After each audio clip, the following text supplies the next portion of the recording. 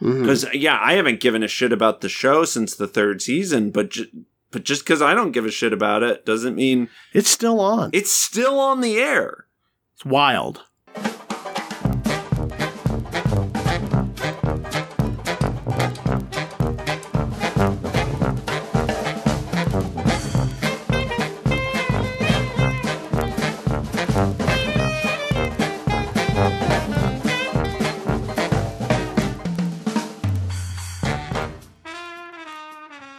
Welcome to another episode of the MacGuffin Podcast, a movie review podcast that dreams are made of. Keith Foster, you are from San Diego, California. And you are named Cassidy Robinson, and you are recording from an undisclosed location in the Rocky Mountains. We haven't recorded in a little bit, and I know that over Labor Day weekend, you were cat sitting. Yes, my wife Ashley, she was doing a little bit of a girls' trip. And so I was just home alone, and I wish I had a better story for you, but it was so fucking hot here that I literally just, sat around and watched movies. I didn't even want to play video games. We've been going through a heat wave, and it sucks. Yeah, same here. Yeah, it's so irredeemably hot that even if I'm around air conditioning all day, which I try to surround myself with, even if I don't feel it, my body is registering it. Yeah. Because I just feel super lethargic.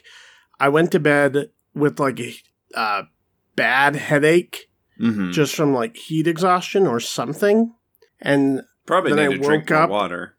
Yeah, probably. I probably wasn't hydrated well enough, but I keep water around. You're just absorbing it through osmosis. Yeah, it's like the end of Signs. I just have cups of water all over the house, just in case. Yeah. It's been a hot one, as Rob Thomas used to say. Today we are talking about 3,000 miles. I always get this wrong. 3,000 years of longing. And for the streaming homework, we're talking about Bone Tomahawk, which was released in 2015 and is available to watch on Tubi. 3,000 Years of Longing is still in theaters. I suppose it opened limited at first and now is wider. Oh, I don't know. One of those kind of situations. I don't know about that. Yeah, we'll get into all of that. Before we talk about the movie, I was thinking recently about this idea of fandom. Okay. And, legacy fandoms that have existed for years, in the world of sci-fi fantasy. Whether it be Marvel, DC, yes, obviously the movies and the MCU and that kind of stuff have brought in a much larger audience than before, but those fandoms have existed in some form or another since the 60s, at least. But then you have stuff like Star Trek, Star Wars, Doctor Who, if you were in England, existed long before that and had sort of a resurgence in the late 90s, early 2000s. Mm-hmm. But I wanted to think of, is there any fandoms post-2000 that are new, that would exist alongside those sure. And previous properties? And we're not counting, you're not counting something like the MCU because those characters have existed for so long, right? Because I do think and there is a little bit of a difference between an MCU fan and a Marvel fan. Yes, I would agree, but the people who've been watching Star Wars since 1977 would tell you that there's a difference between fans of The Mandalorian and fans of Star Wars. That's a fair point. That is a fair point. But those, both as franchises have existed for a long time. Any of these long legacy fandoms, there's always going to be those gatekeepers and cultural divides and, when different forms of media picks it up. Does it necessarily have to be movies, or are we throwing TV in the mix? I'm throwing TV in the mix because I think that's a big... Star Trek was originally a TV show. Yeah. Doctor Who is a TV show. Because I would say I have a list. So okay. I want to kind of go through the list, and then we can talk about each one. And I want to see these properties. We'll take them one by one. Do these properties have the legs to become legacy fandoms in the same way that Star Wars or Marvel or DC or whatever have? Or are they more of a moment or a fad or a flash in the pan or a zeitgeist? Gotcha. Okay. All right. So I jotted a few down, and if there's any that I'm forgetting when we get to the end of my list, because I'm not as plugged into to TV as you are. Yeah, there are a couple that immediately pop to mind. So sure. Yeah, if you don't mention those, then I'll definitely bring them up. Now I'm thinking of things kind of in terms of post 2000, but there are some of these that will maybe have like a starting point in the 90s, but really didn't coalesce until the 2000s. I think this one's easy. But I'd like to hear what you have to say. Okay. Harry Potter. Okay. But that one's complicated. A little bit. Every day it gets a little bit more complicated. Yeah. Even 5 years ago, I would have said, of course, Slam Dunk has the legs. It is, one of the modern fandoms of our time. And I think that's generally true, but every fucking J.K. Rowling tweet, it does dilute the brand.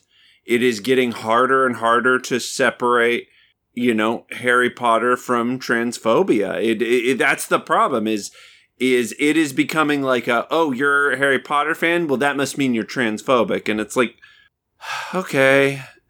I think it's putting a few more people back in the closet as far as that goes. Not to I agree. Confuse that term. That's what I'm talking about. Like solely as a fandom, it is harder to admit. It is getting to the point where you don't want to admit you're a Harry Potter fan because of those negative associations. But I mean, here's the thing, though.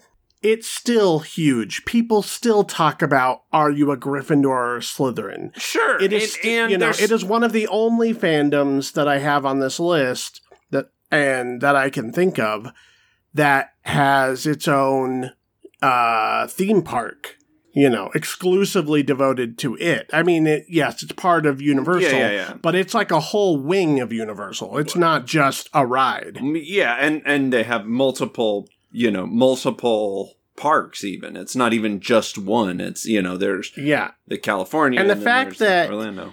The fact that Joanne has become such a heinous person over the last 5 years or so. What the fuck? She's just doubling, tripling, quadrupling down. Did you hear about her book? Her new book? I mean, there's been several. But I've heard about her most recent one. Yeah, her most recent one under her 1,500-page screed against cancel culture. her 1,500-page screed against cancel culture that she wrote under her pen name as a man. Right. Yeah. What the fuck? But here's the thing. Even as that exists, and all of these different communities who found some sort of solace in the fandom of Harry Potter. Sure. Now, I've always considered myself just a little too old for that generation. I was there. I remember Harry Potter getting big, but while Harry Potter was getting big with the people just under our age, that's when Lord of the Rings was coming out, and that was more what I was excited about. I'm gonna simplify this. Are you a fan? Are you a fan of the movies? Yeah, they're fine, but that's the thing. Fuck you. Is I don't think of the movies as being like these. The line I always tell people, and I don't mean this dismissively, although I think that's how people will take it. It's just not my Star Wars. Okay, let me put it to you this way. Do you know what Hogwarts house you would be in? I mean, I took the MySpace quiz or whatever a long time ago. No, okay. What house are you in? It said that I was fuck. Now I can't think. A Ravenclaw. I was going to say, if I had to guess, I would guess either Ravenclaw or Hufflepuff. Ravenclaw makes a lot of sense to me, though, because you are very studious about things that you care about, such as pop culture knowledge, such as music, and you're very smart when it comes to that. So that makes sense to me. But just the fact that we have gotten this far into that as a conversation, I'm going to say you're a fan. Fuck your gatekeepy. You are gatekeeping yourself. And it is a form of gatekeeping. I don't think that you need to be a hardcore, know every name of every fucking goblin, kind of fan to declare yourself a fan of something. And setting those lines is a form of gatekeeping, saying, oh, well, I'm not fan enough. You know what fucking Hogwarts house you're in. You're a fan. Okay. If that's the line you're drawing in the sand, then sure. It is because I think so many people cut themselves off from stuff that they might think is cool because they're like, I don't know the fucking 60-year history of this thing, or No.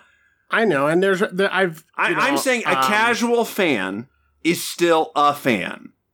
I've talked to people who've seen every single Marvel movie, and I'm like, hey, let me give you this comic or that comic. And they're like, I don't know if I can jump into the comics. I'm like, you literally know way more than I did when I started. you know yes. Pretty much everything there is to know. You know more than the writers who wrote the comic at the time, probably. Yeah, like you have more than a head start to jump in basically anywhere. But that's my point, is I think when it comes to when it comes to Harry Potter, I read 2.5 of the books.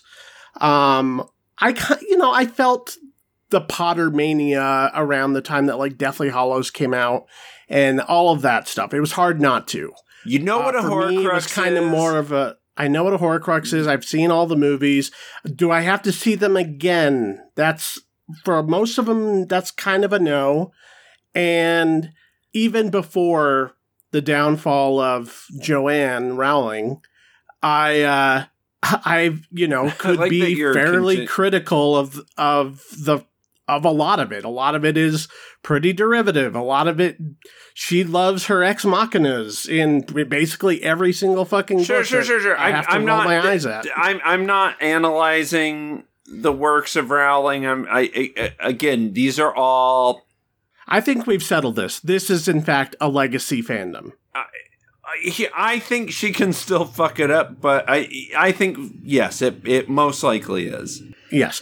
And I think in today's age, in 2020 or 2022, it is a lot harder to separate the art from the artist, especially when that artist is still alive and a public figure. Okay. You know what I mean? Like, so I think what we're saying is that Harry Potter is presumably a legacy fandom with an asterisk. Sure. Yeah. We'll see what happens, but I think the franchise exists beyond her at this point. And I'm sure people have already rewrote all the shit they hate and whatever. Yeah. I mean, if she continues to take up so much of the conversation with her bad opinions that the books are the books. They're done. So it's hard to be like, well, this new Harry Potter thing I'm excited for, despite J.K. Rowling. It all exists.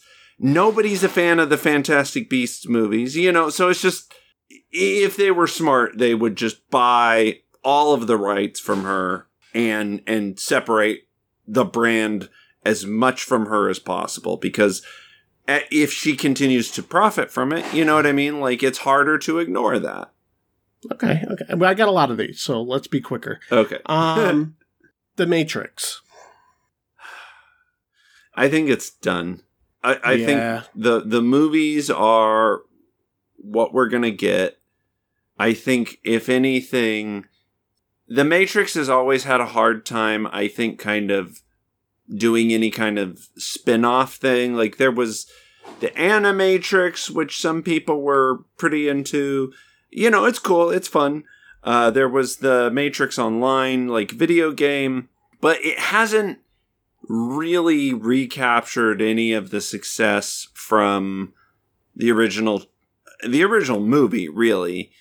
And if anything, I think this newest movie proves that there's just kind of not much left there. I feel like the story is what it is, and it's kind of done.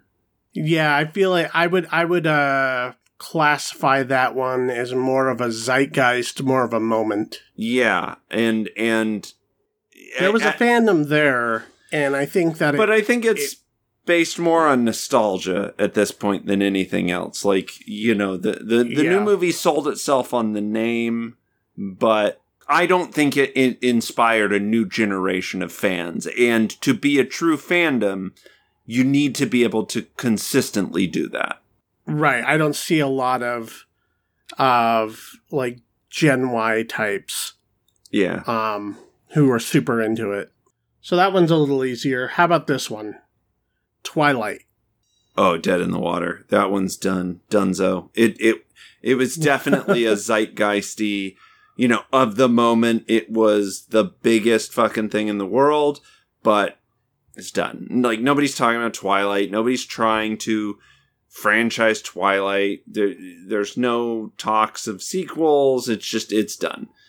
Yeah. I mean, if they were going to go in for more sequels or maybe do a reboot or a TV series, now would be the time to do that. I don't think so. I don't. Robert Pattinson, I feel like that fan base has pretty much moved on. Yeah, I think it's just even at the time, a lot of that fandom was bleed off of like Harry Potter fandom and kind of the YA craze of the early 2000s. I think it's pretty much just, it is what it is, and it's, yeah. But you think about all of those, like Vampire Diaries, and there was all those kind of like Twilight knockoffs that came out around the same time. Sure, yeah. It was weird how big it was and how big it's not now. Well, I just don't think it had any legs beyond that. You know, it was such a... You know what it is? I think that every 10, 15 years, there's a new vampire craze. Like, vampire fandom is kind of an umbrella fandom that breeds a new generation, but it comes in different forms. Yeah, maybe. And there's just hasn't been like the one vampire as folklore has existed long enough that it's impossible to have like that one defining sort of vampire story. I think probably the closest we got to like a real vampire fandom was probably Anne Rice. Right, and they are starting like an Interview with the Vampire TV series, I think. Yeah, and I mean, there are enough novels there that I think if it does well, then potentially there's something there. But part of the problem with Twilight is it made up so much bullshit lore and wasn't necessarily true enough to the vampire lore that it was so... It was kind of so obviously catering to this young adult crowd, to this very specific market of girls at a certain time in their life. And those people are grown up now. They're adults now. So it just isn't going to hit the same. Yeah, it was romance novel training wheels. Yeah, and it's only going to kind of hit the nostalgia button versus... something that can kind of live and breathe beyond that. Okay. Yeah, I would agree. This one I think I know your answer on, and I'm pretty much just going to go off what you're saying because it's not a fandom that I'm a part of, but Game of Thrones. Is it too early to say? Yeah, this one's tricky. This one's tricky because last season... Where will the GOT fans be in 10 years? Well, okay, if we're getting technical, the GOT fans existed a long time before the show, but... Sure, the books, yeah. Yeah, which there was a rabid fan base before the show, because you would hear about it during the show. But it obviously did not light up the pop culture world until the show. Right. It is now a presence at any convention you go to. Well, that's the thing I'm talking about. Is it? I think a lot of it hinges on how well House of the Dragon does, and so far it's doing pretty well. It's I've watched the first couple episodes. It feels like Game of Thrones. The last season of Game of Thrones proper was so bad that it kind of obliterated it from the pop culture conversation. It just... people were mad. Well, I saw somebody tweet and I'm paraphrasing badly, and unfortunately I don't remember who tweeted it, so I can't credit it. But it was something along the lines of, during the pandemic, you're hearing a lot of people going back and rewatching all the Star Wars movies, rewatching all the Harry Potter movies, doing all this stuff with the downtime while they're on lockdown, and you don't hear about anybody going back to Game of Thrones, which is one of the biggest pop culture fumbles of all time. And I agree. I think that last season was so counter to everything the rest of the show was. Season 7 had some issues as well, but that last season, where it just felt like the showrunners gave up on it because they had this fucking promise of a Star Wars franchise. They were working on this other show for HBO. You could tell they just didn't give a shit anymore. And it just translated so fully that if the fucking showrunners can't give a shit, why would any audience give a shit? It was so obvious. Now, House of the Dragon is interesting. It's a kind of a conundrum because it's something like 200 years previous. It's a prequel, but it's not a direct prequel the way that, like the Star Wars prequels, which sort of started the whole prequel as a fad thing. So it's not a direct prequel, but it has all the stuff that you liked from Game of Thrones. It has all the intrigue. It has all the drama. It has the dragons. It has the high fantasy as political intrigue. And so I think it kind of depends on what they're going to do with this show to see if it can exist as a thing beyond that original series. And so far, I think for the most part, it's succeeding.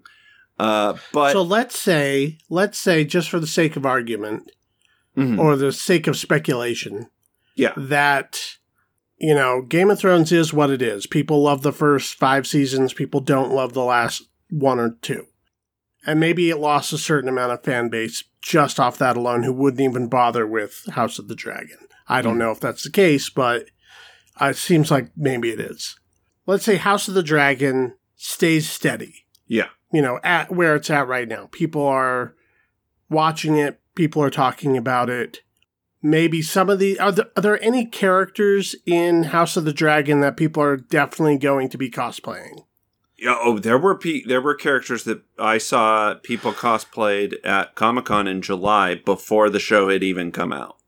So yes, definitely. There are definitely those characters. There's this fucking badass motherfucker named the Crab Feeder, who has like this iconic mask already. There's the sea snake. There are already, I think, characters that again capture that excitement of the original Game of Thrones.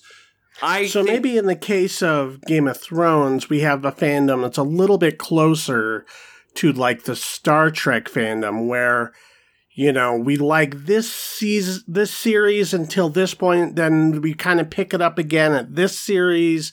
And then, there's some people who really like this other one. That's a good point. That is a good point. And I think it definitely has the potential to be that. I think the ultimate question is, can it as a franchise exist outside of the main story and exist after George R.R. Martin dies? Right? Because the first series was tied so closely to these books. Even House of the Dragon, right, is based on a book that George R.R. Martin wrote.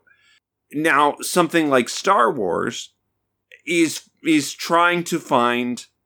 currently trying to find this existence post George Lucas. So I think the ultimate question is it something that can outlive the original author's story intent?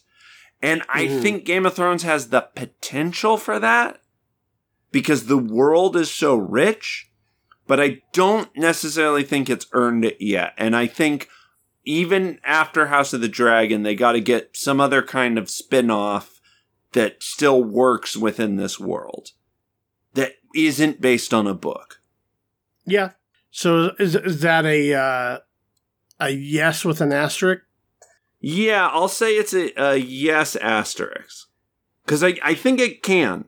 I'm saying that mostly based off the critical success of the spinoff. So far, people have been very into House of the Dragon. It's been getting great reviews. It has been breaking all sorts of viewing records for streaming. Whereas the Fantastic Beasts spinoff franchise, you know, spinning off of the core text, is definitely a case of diminishing returns. Each movie seems to be performing worse than the previous. There's been no critical acclaim. You know, so to me, Harry Potter is a franchise in decline, whereas Game of Thrones, House of the Dragon has at least been consistent with the success of the original series.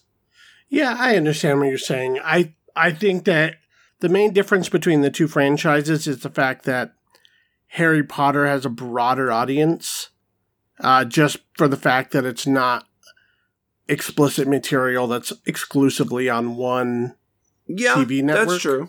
But the thing is, all those Harry Potter fans grew up to become Game of Thrones fans. Sure, but the thing is, Harry Potter is still gaining new fans. Parents are still reading it to their kids. Yeah, for sure.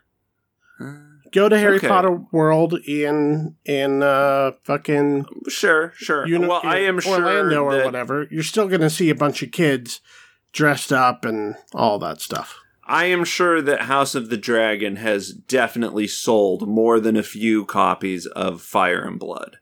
Oh yeah, but I mean, maybe it's apples and oranges. Other than the fact that if I were betting money on it, that 20 years from now, what fandom is still going to survive, and knowing that one of them will not, I would put my money on Harry Potter over Game of Thrones. I mean, just looking at it really are very different as two pop culture phenomenons. I currently think that Game of Thrones has more potential, but I don't disagree with you because, you know, Harry Potter is essentially children's books. They're, you know, because people can pass them down generation to generation. It is a little harder to do that with Game of Thrones. Right, and those 7 books exist on their own.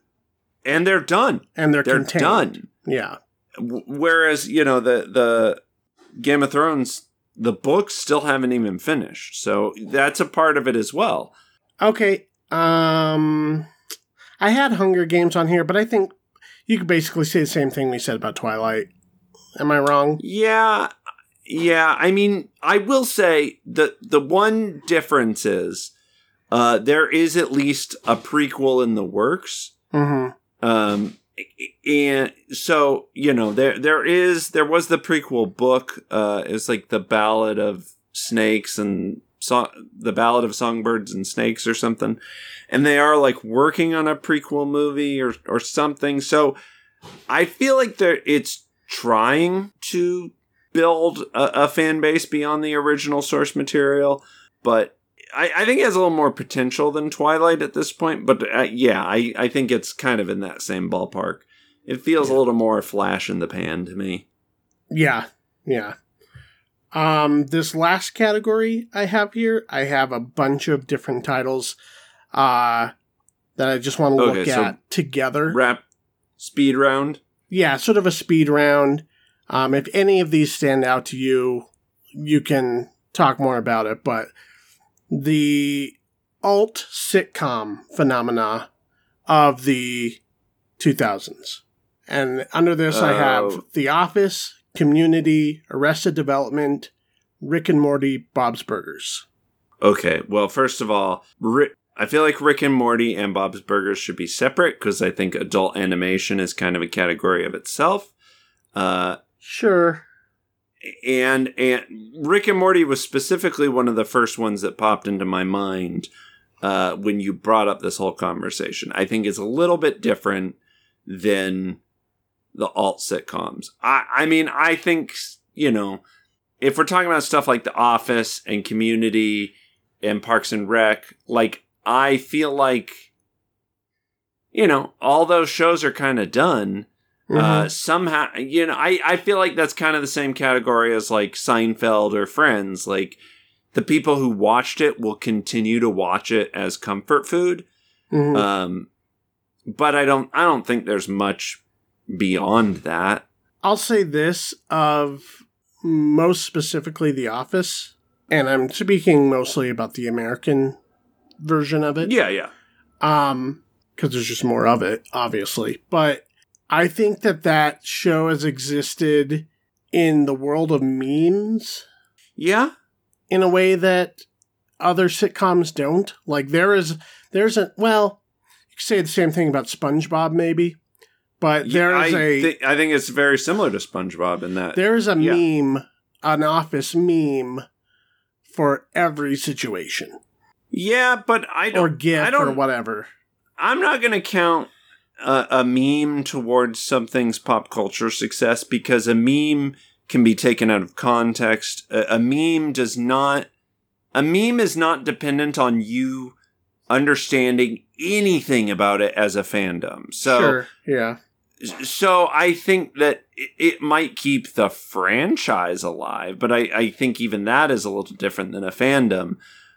I think the fans are the fans, do people still say things like, oh, that person's totally a Dwight, or, oh, it's a Pam and Tom, or Pam and Jim situation, or, those kind of... I think that's different than a fandom. So I'm going to say, I feel like all these shows are kind of what they are. There will probably be an Office reunion special at some point. Mm-hmm. But will that reignite it? I don't think so. I feel like if they tried an Office spinoff or, an Office, the new generation, it would fail. Well, that's kind of what Parks and Rec was, or at least started out as. And there's but not really, arguably a more rabid Parks and Rec fan base now than there was for The Office. But the thing is, Parks and Rec wasn't a spinoff. It was just it was a different show with the same formula, and that's a different thing. So I think they're kind of done. Like Frasier was a spinoff to Cheers because Frasier was a character from Cheers. There has not been a Dwight show. There hasn't been a Pam and Jim show, which I'm kind of surprised about. But I think I think it's kind of too late for a successful spinoff. I feel like at this point it's kind of like Joey. Like nobody would really care as much. And I think they're just kind of they are what they are. I don't know that they're flash in the pan though. I don't think they're going to grow beyond what they are now. It's just not the same type of fandom. Yeah. Yeah, I feel you. I just wondered, I would argue that they, sitcoms in general, it's a very specific, different kind of fandom. Yeah. I mean, you could... Which is... Certainly things like Bob's Burgers and Rick and Morty have a crossover fan base with the, like, sci-fi fantasy world. Well, and that's why I want to separate those, right? Because to me, Bob's Burgers is closer to, like, The Simpsons at this point. Right, which is definitely a very real and long-lasting legacy fandom. Absolutely. So I think, you know, Bob's Burgers has been on the air for so long, and there's so much lore and world building that went into that show that I think it does kind of... I think that has more legs. And I think that's why...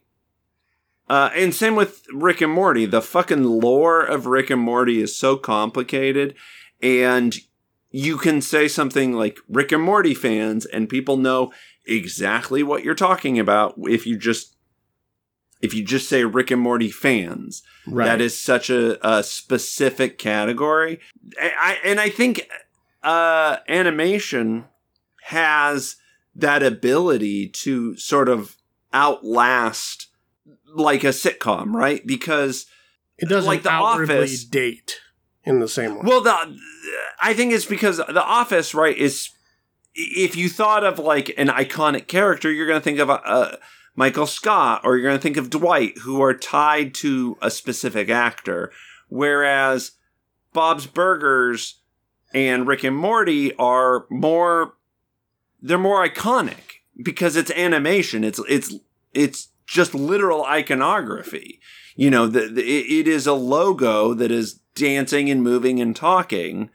And if the, you know, God forbid once John H. Benjamin, you know, if he passed, somebody else could do the voice of Bob. It might be a little different, but it could exist beyond any specific actor is the point I'm trying to make. Yeah. I'm not convinced that either are legacy fandoms or even will be. But I disagree based on, you know, like Bob's Burgers has a dedicated booth at Comic-Con that you know, The popular. Office doesn't. They were, 15 years into this show, and there was, they have their own booth. They were giving away free burgers at this own pop-up they had. You know, The Office isn't going to spend that kind of money on marketing. And I guess my point is Bob's Burgers doesn't have to. They do that stuff for the fans. No, for sure. Yeah, I mean, it is, let's say this, specifically for those two shows. Let's say this year ends up being their last year on television for whatever reason. Yeah. At this point, do either of those shows pick up new generations of fans afterward? I think both of them do. There's so much Bob's Burgers, first of all. And Rick and Morty has successfully spun off into comic books, into board games, into video games, into other mediums. So I think there is enough content there that absolutely they could still pick up new fans. Okay. Yeah, I'm not as familiar with either. I've watched a decent amount of Bob's Burgers. Like, I've watched, I don't know, probably 25 or so episodes of the show. Sure. A smattering across the seasons. And I enjoy the show. But to me, I've never, it's never been, I must see every minute of this show kind of television. I just like it when I watch it. Sure. And truth be told, I've never, really clicked with Rick and Morty. Sure. But just because you don't identify with the fandom doesn't mean the fandom doesn't exist. I think for Bob's Burgers, just look at the fact that they're 15 seasons in and they just got a movie. Right? Yeah. It's still growing. The creators have a spin-off show with The Great North, which I guess isn't a spin-off based off my earlier definition of a spin-off with Parks and Rec and The Office. Yeah, but it's a spin-off like Futurama is a spin-off of The Simpsons. Yeah, it's a spiritual spinoff, but it's none of the same characters or whatever. Like if there was a crossover episode, no one would blink an eye. But so to me, that is a sign that like it is still growing. Mm-hmm. You know, it got a movie, it got a theatrical release, an animated movie that's not Disney getting a theatrical release. It's 2D animation. Like that's kind of actually a big deal. Yeah. And again, I think Rick and Morty has successfully spun off into other mediums, such as comics and games and stuff. So yeah, I think both of those have a little more legs than your average sitcom. Yeah. Yeah, I mean, I would argue that Rick and Morty kind of was able to spin off into those other mediums because it's like a snake eating its own tail because it exists because of those mediums in the first place. Yeah, and it's commenting on them, and it's but because of that, it can kind of keep adapting to whatever you know what I mean, whatever sort of new stuff comes out. Like you just have to point out the tropes of it and throw those two characters in it, and it works. Yeah. Okay. Before we move on to the main review of the week, is there any that I egregiously overlooked? Like I said, Rick and Morty was the first one to pop into my mind, and I can't. Oh, I think Game of Thrones was the other one. So I think I'm trying to think of what I see at Comic-Con all the time. I have got one that is very egregious. Okay. The Walking Dead. Oh, fuck. I so don't care about that I forgot it existed. But that's not fair. Just because you're not a fan. I know. Yeah, I know people. There are still Walking Dead podcasts that the Talking Dead. There's like 15, deluxe volumes. It has two spin-off series still. Mm-hmm. It had a post-show. It was the first post. I always forget how popular the show is until somebody calls John Bernthal. What was his character in the show? Shane, yeah. When they address him first as Shane from The Walking Dead, I'm like, oh, that's your go-to? Okay. Yeah.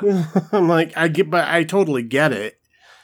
I just never loved that show, but you are totally right. That show it massively was popular. In Hall H, it was like, ooh, Game of Thrones. Then we have to sit through the Walking Dead panel. Because, I haven't given a shit about the show since the third season, but just because I don't give a shit about it doesn't mean... It's still on. It's still on the air. It's wild. Yeah.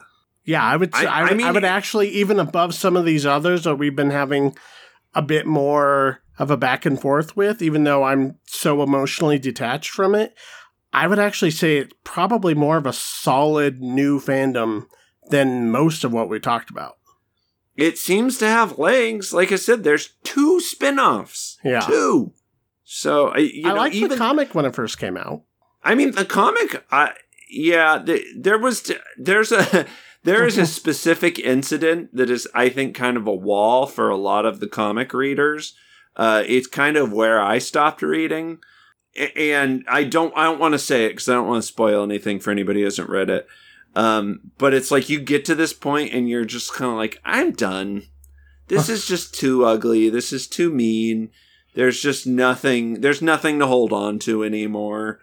And anybody who has read it, and I think even a lot of like the original fans of the show dropped off at this point in the show.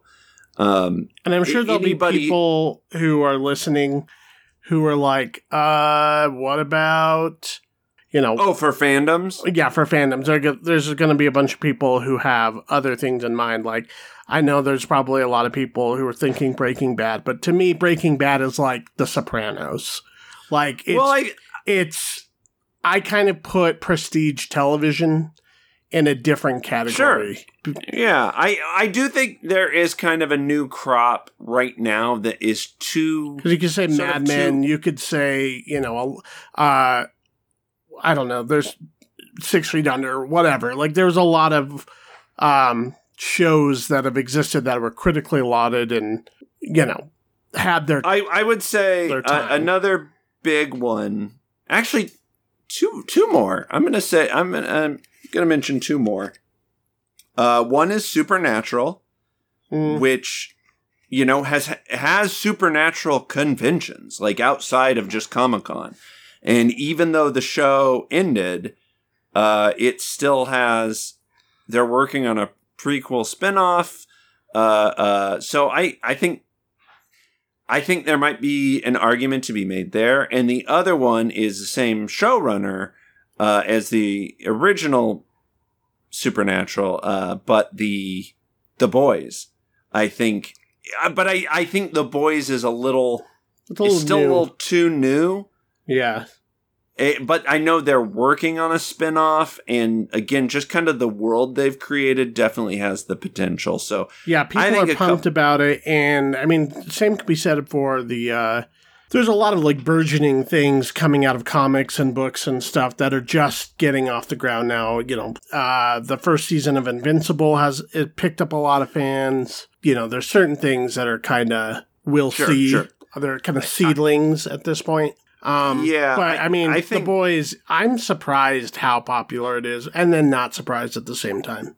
I think it has potential. I think it has potential to be sort of franchised beyond what it is right now. So I think, and I think it has a lot of bleed over fans from Supernatural because they're both originally by Eric Kripke, and Jensen Ackles just had a crossover.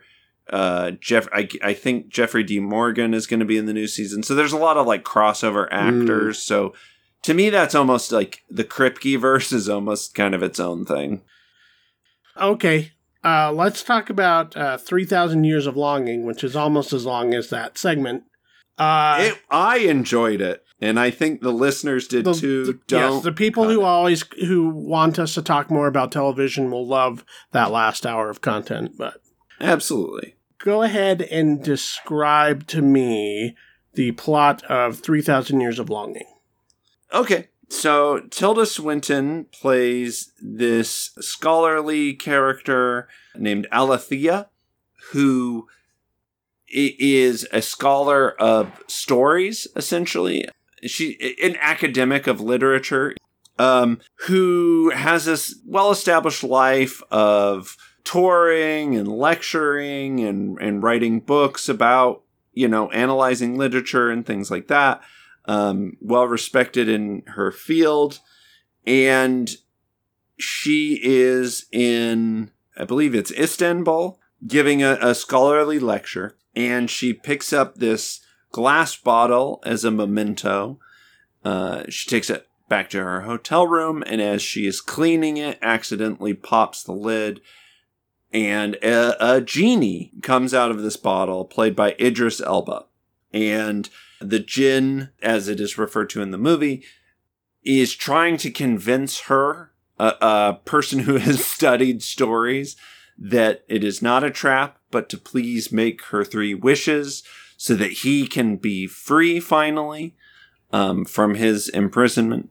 So he tells her these stories about how he has been captured previously in an effort to try and convince her to use these wishes to gain his freedom. And yeah, that's kind of the core of the movie is him telling it. It's almost an anthology movie in that it has these different story mechanisms within the framing device.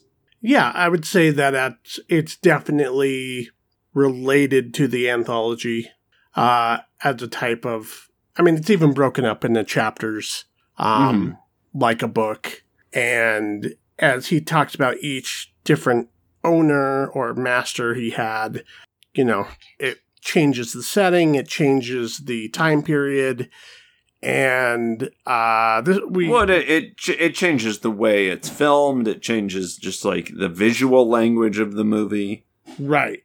And I think we mentioned before, this is written and directed, or adapted and directed by George Miller, the Australian director, most known for having done the Happy Feet films and and this little franchise, Mad Max, and Witches of Eastwick, and a bunch of other things. For those who think he's just the Mad Max guy, take a look at his IMDb, because that's a journey. And yeah, it's not as crazy as you think. He's got a couple kids movies. He's got Happy Feet. He's got Babe, Big in the City. Yeah, but he's a workman. Not as crazy. He's a workman director. There was a lot of them back in the day. Who were not as interested in being an auteur as they were in just staying busy and staying in making movies in the business and making movies. And he's always brought a certain level of professionalism, and he comes at the genre with what it needs. And I think that he's been able to have, with the Mad Max franchise, been able to return to it every now and then with these new tricks he's picked up along the way, and it informs the look and style of those movies as he grows as a visual director. I'm looking at his filmography, and it's not as big as I maybe thought it was. The Mad Max franchise definitely is the bulk of the stuff he is kind of putting out, but yeah, exactly. As he is, at least as a visual director, he has been able to sort of adapt and learn and grow in ways that some of his contemporaries, I think, maybe struggled with. Yeah, and there's an argument to be made that perhaps there's directors, like Michael Apted or Bill Condon, these kind of professional workman directors who actually have arguably more skill in that they're more chameleonic in their style and can sort of do it all, as opposed to like a Tarantino or a Christopher Nolan or an M. Night Shyamalan, who can really only bothered to make the movies the way they make movies.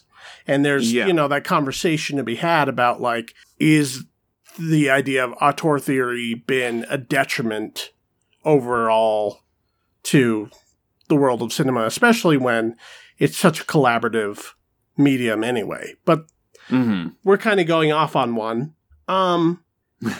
Yeah, so I saw a few trailers for this before going to see it, and I knew that it had like a fantasy element, maybe a fantastic realist element to it. And I was interested in that. Really good cast, obviously. They're throwing George Miller's name all around it now because of the success of Fury Road. And it's kind of getting mixed to positive reviews, and I see why, but I do too. And my review of it is also mixed. Yes. My overall take with it is I think the first 2/3 of the movie are fantastic. I really love the especially, when they're in that hotel room, they're going over these different stories, these big elaborate set pieces, the costume drama aspects of it. I think the mix of fantasy and like historical costume drama and, sort of like the big Hollywood production-y quality of a lot of it mixed with the somewhat naturalistic, almost indie feel of the framing device, I think is all handled and dealt with very, very well. There's a lot of skill in the filmmaking, especially his use of the camera, the way that shots.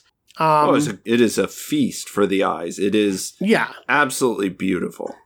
But I mean, even just the way he, deliberate camera movement, as opposed to doing things in montage editing or whatever, or traditional coverage, And we talked a little bit about this when we talked about Beast, the last episode we did with Idris Elba.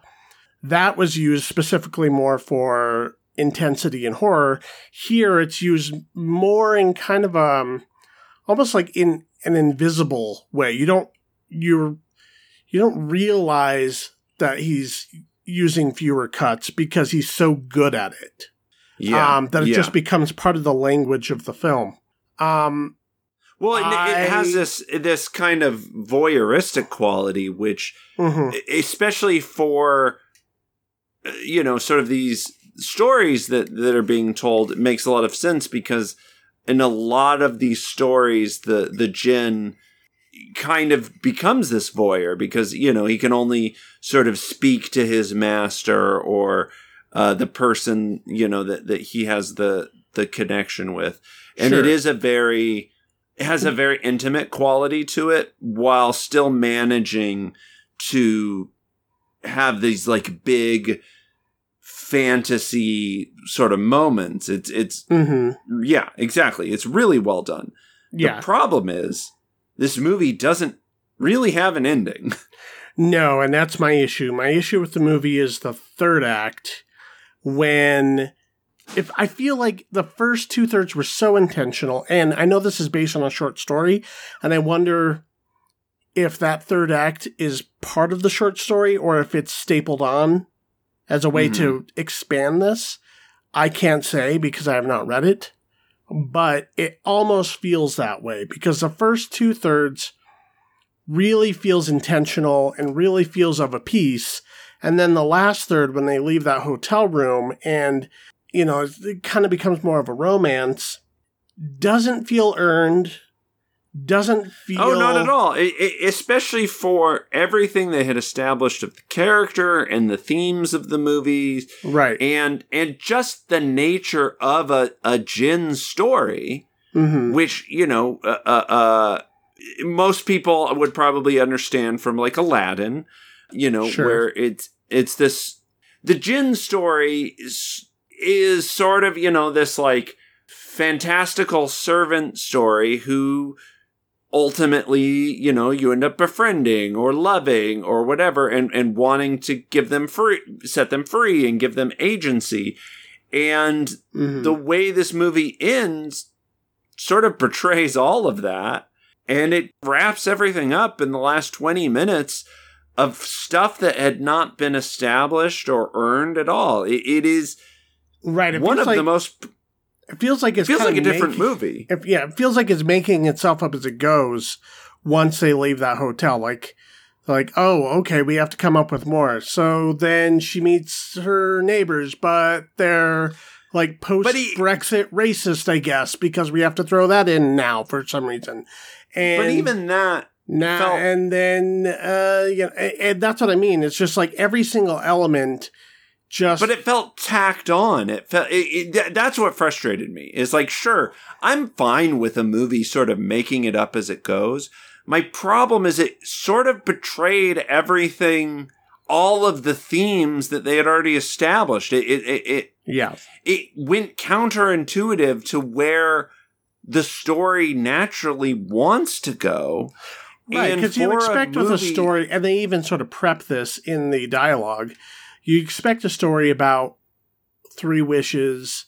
There's going to be a monkey paw element that enters in at some point, or be careful what you wish for kind of thing.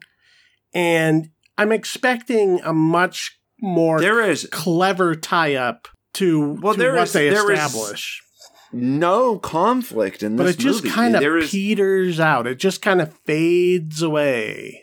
Yeah, and it's a bummer because the first, like you said, first 2/3 of this movie are great. And they're so good that I will probably forgive the ending a little bit more down the road. Because the first chunk of it is working so well. But to me, this movie went from literally like an A+ to, like a C+. Oh, wow. Okay. It didn't drop that far for me.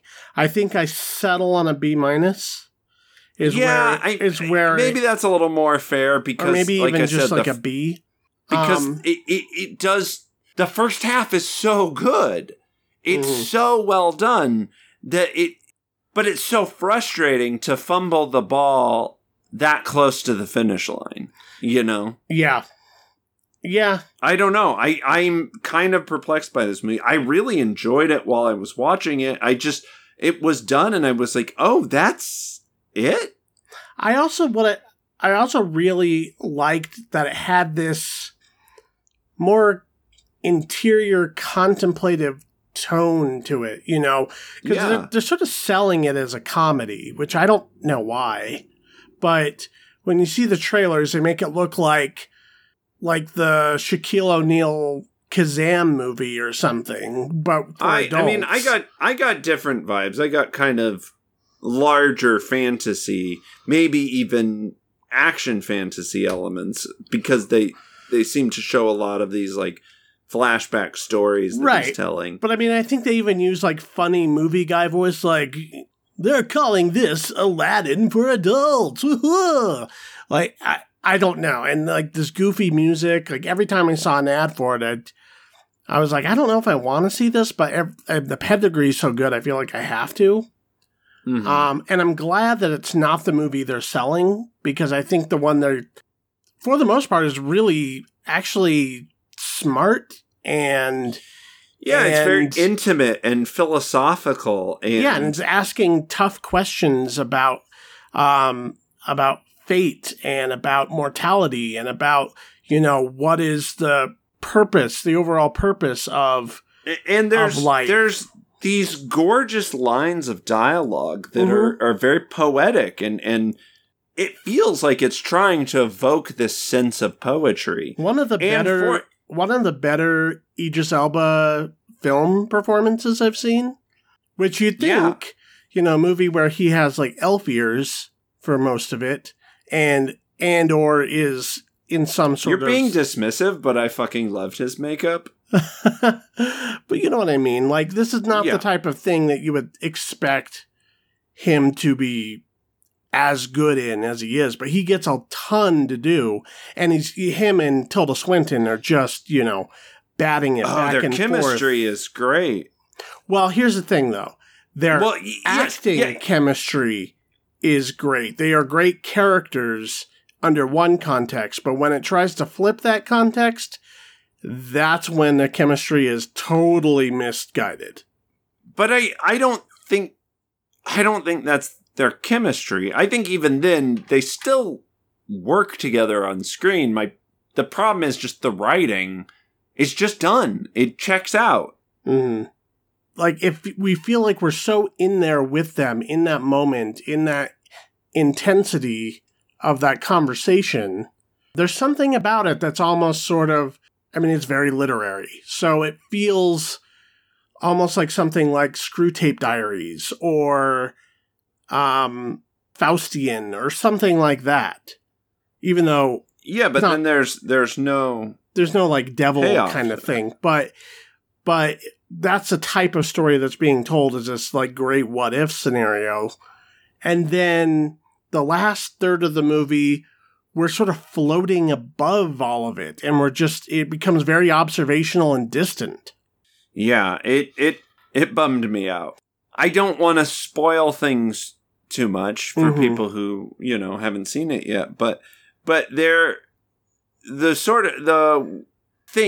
action, the wish that is made that is a very obvious sort of demarcation point in the movie. It just feels so antithetical to the character that had been established at that point. Right. For it to just come down to, well, I'm going to wish for this, and that's how it is now. Yeah, it almost feels like they sort of wrote themselves into a corner and didn't know how to write themselves out of it. But they didn't. That's my frustration, is, to me, the ending was so obvious. Mm. It just felt like they couldn't wrap it up in time or something. I don't know. It's again, the ending is like Aladdin, right? It's you make these wishes for these things that aren't maybe necessarily you think they're what you want, but they're not really what you want. And by the end of it, you realize that the ultimate wish is to wish for no wishes. You know what I mean? You know what would have maybe worked? And now I'm just playing like script doctor, but sure. They could have even teased what they came up with in that final third and do a like 127 hours fake out moment where, or the Green Knight, where we live out this fantasy in her head. Yeah. And then you go back to the hotel room. Yeah, go back to the hotel room when she realizes that is not the right answer and it doesn't make any sense. Yeah. And that's the ending. That would have been a much better ending. And it would have, My issue is that for a story that's about stories, if you don't have an ending to your story, that's a pretty big problem. Yeah, or at least a satisfactory one. So yeah, I'm giving it a B- purely because of the last third of the movie. I think the first 2/3 of the movie are great. And I actually still recommend people see it. I'll say, to me, go to a matinee. The first 2/3 of it are an A+. The finale is a C+. So I'll average it out at a B. Okay. Yeah. Agreed. What's up, list nerds? Force 5 is a show about movie-related top 5 lists, hosted by me, Blacklist screenwriter and ex-video store cinephile Jason Kleberg. I have a new guest on each week, and the guest gets to pick the topic. Past guests have included film directors, screenwriters, actors, critics, comedians, rappers, artists, and other podcasters. Love or hate our picks, you're guaranteed to walk away thinking, what would be on my list? Search Force 5 wherever you get your pods, or head to force5podcast.com. Let's move on now to the streaming homework, which is 2015's Bone Tomahawk. We watched this on Tubi. Every once in a while, this pops up on Shudder as well. So, if you have that service, check there. This is... Yeah, I've been waiting for this to go streaming for a while, though. Because it's been kind of on my radar for a little bit now. So it has been a while since it's been available to stream for free. So I would say when you see it pop up, that's the time to take advantage of it if you want. Right. So this is written and directed by S. Craig Zahler. This is a period Western post-Civil War, I want to say. Yeah. Like, what's the... I can't think of the Reconstruction era? Yes. Yeah. And this has a huge cast. Kurt Russell, Patrick Wilson, Matthew Fox, Richard Jenkins, Lily Simmons. David Arquette is in there for a little bit. Fred Malamed, Sid Haig. Yeah. A little cameo. I think this might have been the last movie before he died. I think he was in 3 from Hell before that. Or after this. Oh, you're probably right. Yeah. I could be wrong about that. But this was near the end of his career. This was towards the end, yes. Basically, there's like a small community who are attacked at different points by a mysterious intruder. It seems to be natives. We're seeing arrows. We're seeing that type of crude weaponry. A bone tomahawk, one might say.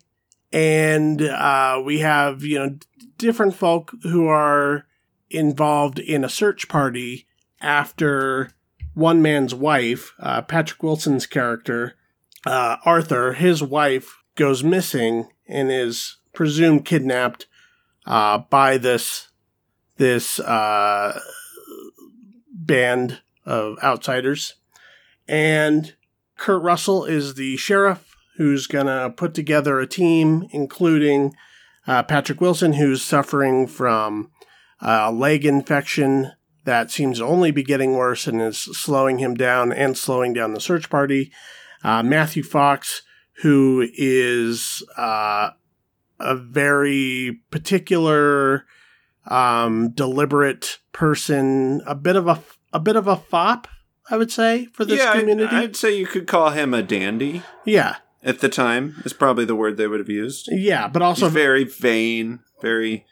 But also very intense Mm-hmm. and very forthcoming with his opinions.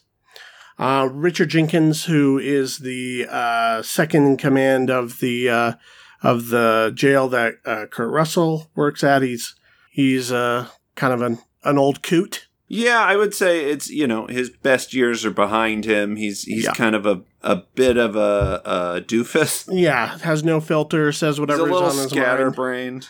Yeah. Mm-hmm. And, becomes a rescue mission for the most part, with a bit of a thriller horror edge to it. Specifically, if I were to pitch this, and I'm sure these films came up in several pitch meetings, this is a lot The Searchers meets a little Hills Have Eyes. I would say it's a lot of both of those movies. When this first popped up on my radar, I knew it was, it had a lot of horror elements. Mm-hmm. I wasn't prepared for how much of a Western it was going to be. Agreed. In fact, other than the feral cannibal element of it, which I don't think is a spoiler to say that that's, what we're dealing with here. No, I mean, there's a cold open with, this. I mean, this movie's lean and mean and brutal as hell. Right. Other than that element of it, which is, I would say, sparing, given that is an element of it, that's not as much of a large part of it is a very traditional rescue mission Searchers style Western. Yeah, it's very Western until the point where it's like, oh, yeah, they did not know what they were getting into. And, I think a lot of what the horror comes from is a lot of the violence is played for realism, back in the day, if you got your leg broken and you got an infection, that was fucking it for you. Like they didn't have antibiotics. You know what I mean? Right. So a lot of that, I think the horror comes from just these people that are so brutal and so violent, and the violence is so quick. These scenes aren't these long choreographed fight action sequences. They're not these long choreographed chase scenes. It is, somebody pops up and gets a fucking tomahawk to the face, and that's it. Yeah, it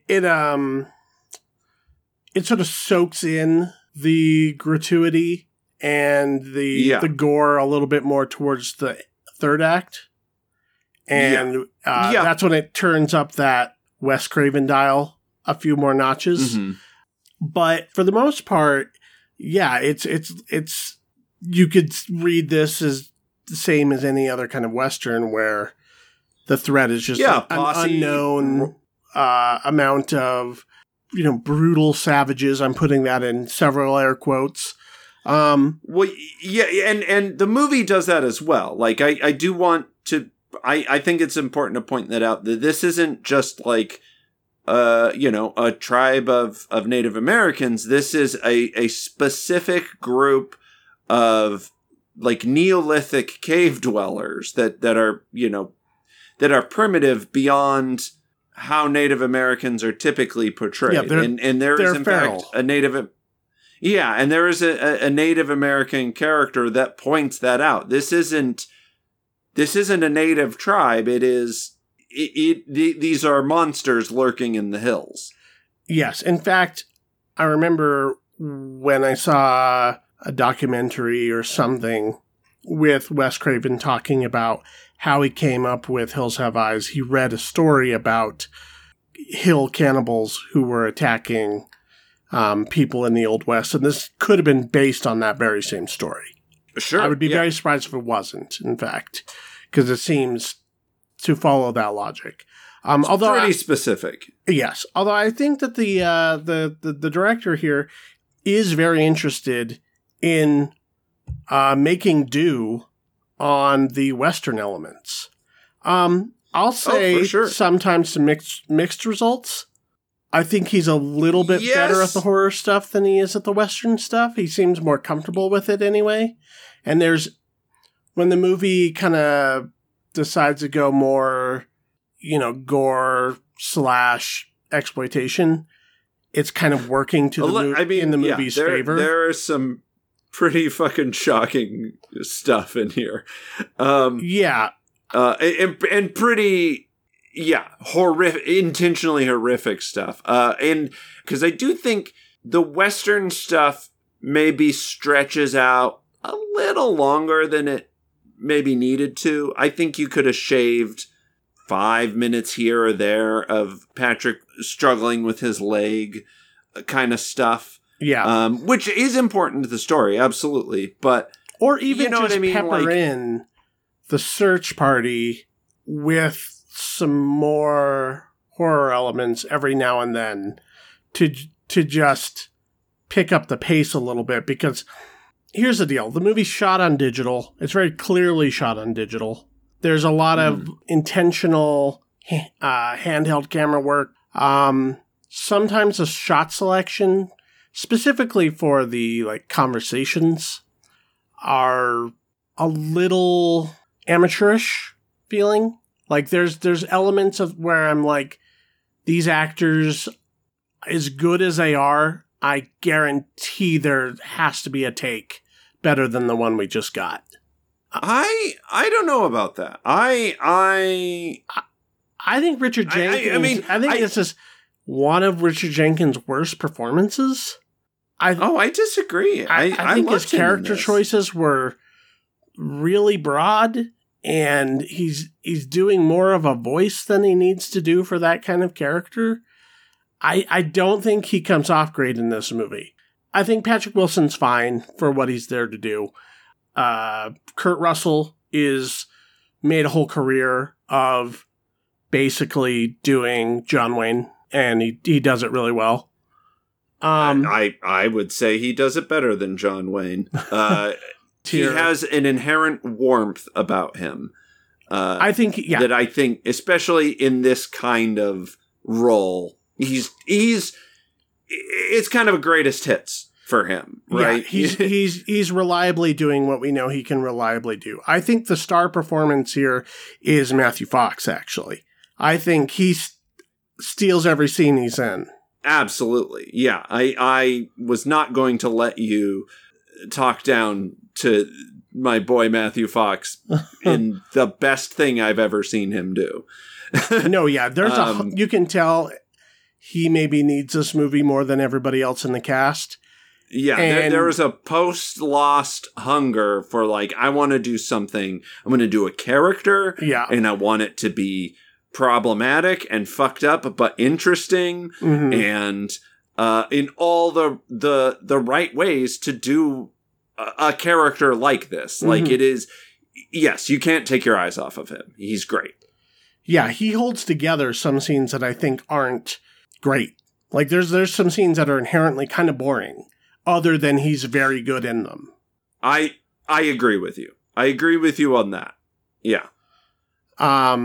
Overall, I would say you could definitely shave 20 minutes off this movie and not miss it at all. Yeah, that was my big problem with it as well. Is the beginning is so good and the ending is so good, but there's kind of a long stretch in the middle where it feels like it's a little padded. It's a little fluffy.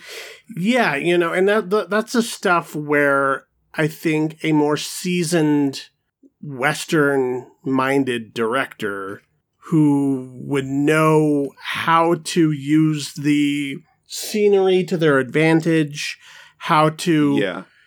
Sometimes the shot selections are just so basic, and they don't have to be. There's a couple points in this section too where I remember the shots aren't great. There was one in particular point where they were kind of gathering their horses around a watering hole, that there was a lot of these shadows from trees, and I don't normally notice that kind of thing. to the point where I was like, ooh, if I'm noticing this, this is a problem. You know, when they're riding around in the desert or whatever, it's fine. A lot of that is decent. You know, we know they're out in the wilderness. Right. But it's not beautiful the way that John Ford could shoot it, you know. Right, or even the way not, that, like, say, Jane Campion did recently in The Power of the Dog. Power of the Dog. Or, you know, which is a movie where a lot less is fucking happening. I think this director, to his credit, works really well in small spaces. Like, I think the scenes in the bar are shot really well, and the scenes in the cave at the end are done really to great effect. And again, these scenes of violence are so quick and brutal and real feeling that I think you put your finger right on the problem with this movie is it doesn't have that sense of Western expanse. It doesn't have that sense of looming environment. Right. There's something about it that feels a little televisual in its scope. Yeah, I can see that. And it might have to do with the fact that they're using a cheaper form of digital, or him and his DP just haven't quite dialed in a visual style. It's not bad. It's not like so bad that it's distracting, but I can't help but think of this movie under slightly more secure hands and just upping all of those elements a little bit more. Sure. But I think it's sort of the opposite of bad. I think to me, this is like, you know, I don't know how many, I don't think this director has a lot of movies under his belt. No, he's done a lot of B movies. Okay, I'm looking at his filmography. He's done like 3 movies. Right? Some shorts and yeah. And this was like his first real movie, as far as IMDb has it. So to me, this is like this feels like something that could have been sort of like a Fangoria direct-to-streaming thing, but the director had a little bit more to do with it and a little bit more to tell. To me, this is, I don't know, I thought it showed a lot of potential. No, yeah, I agree with that. I would be interested to see where this director keeps going. If he ever gets a project of this size or bigger again. I overall enjoyed it. Yeah, I think for me, there's that stretch in the middle during the search party stuff where the tension kind of sags. And if we got feral cannibals living in the hills, like let's trot those guys out a little bit more, guy. Yeah, I agree with you. I agree with you there, especially when the first chunk of the movie, that tension and that sense of dread is very well done, I think. I think that cold open goes a long way to telling you like what this movie's going to be like. And then, you know, when these cannibals like invade the town, I think we needed more of that. I think we needed more. I agree, because it gets to this point where like we know they're heading towards some bad shit, but we needed a little bit more of that in between. I still, for all this movie's flaws, what I got was still exciting, because to me it's like, yeah, this is not a seasoned filmmaker. There's something very raw to this, but in that rawness, I think they found a lot of cool stuff, and I think there's a lot of moments of letting these sort of characters breathe that leads to these interesting things that you wouldn't get in a more polished production. And to me, that was exciting. Like, at its core, this is a character piece. This is interested in these characters and enough to where I care when they live or die. And I think that's exciting. And especially in horror as a genre, it's very easy to overindulge in the gore and the violence. And this is selective enough that I can tell there is a talent behind it. I agree. I'd say if you're a fan of horror films, if you're a fan of Westerns, maybe especially if you're a fan of Westerns, or you just like these actors, there's lots of different entry points into getting into this. But it's not perfect by any means. Yeah, there's still a B movie quality to it. And some people might actually be attracted to that. That might be what they find interesting about it. Well, think about this. This is the same year that Kurt Russell appeared in The Hateful Eight. You can tell by the mustache. I think, honestly, this movie isn't that dissimilar to The Hateful Eight. A fun double feature. I definitely could see that playing at the Beverly. Absolutely. I mean, The Hateful Eight is definitely shot better, especially for those sort of, long, sprawling sort of Western things. Mm-hmm. But very brutal. And the brutality is contained in these weird, interesting ways. Yeah, there's some genre blends. And I to me that does not surprise me that this came out the same year. I think it that's what I'm saying. I think there's something about the way this movie was shot and the budget with which it was shot that I don't think this would have.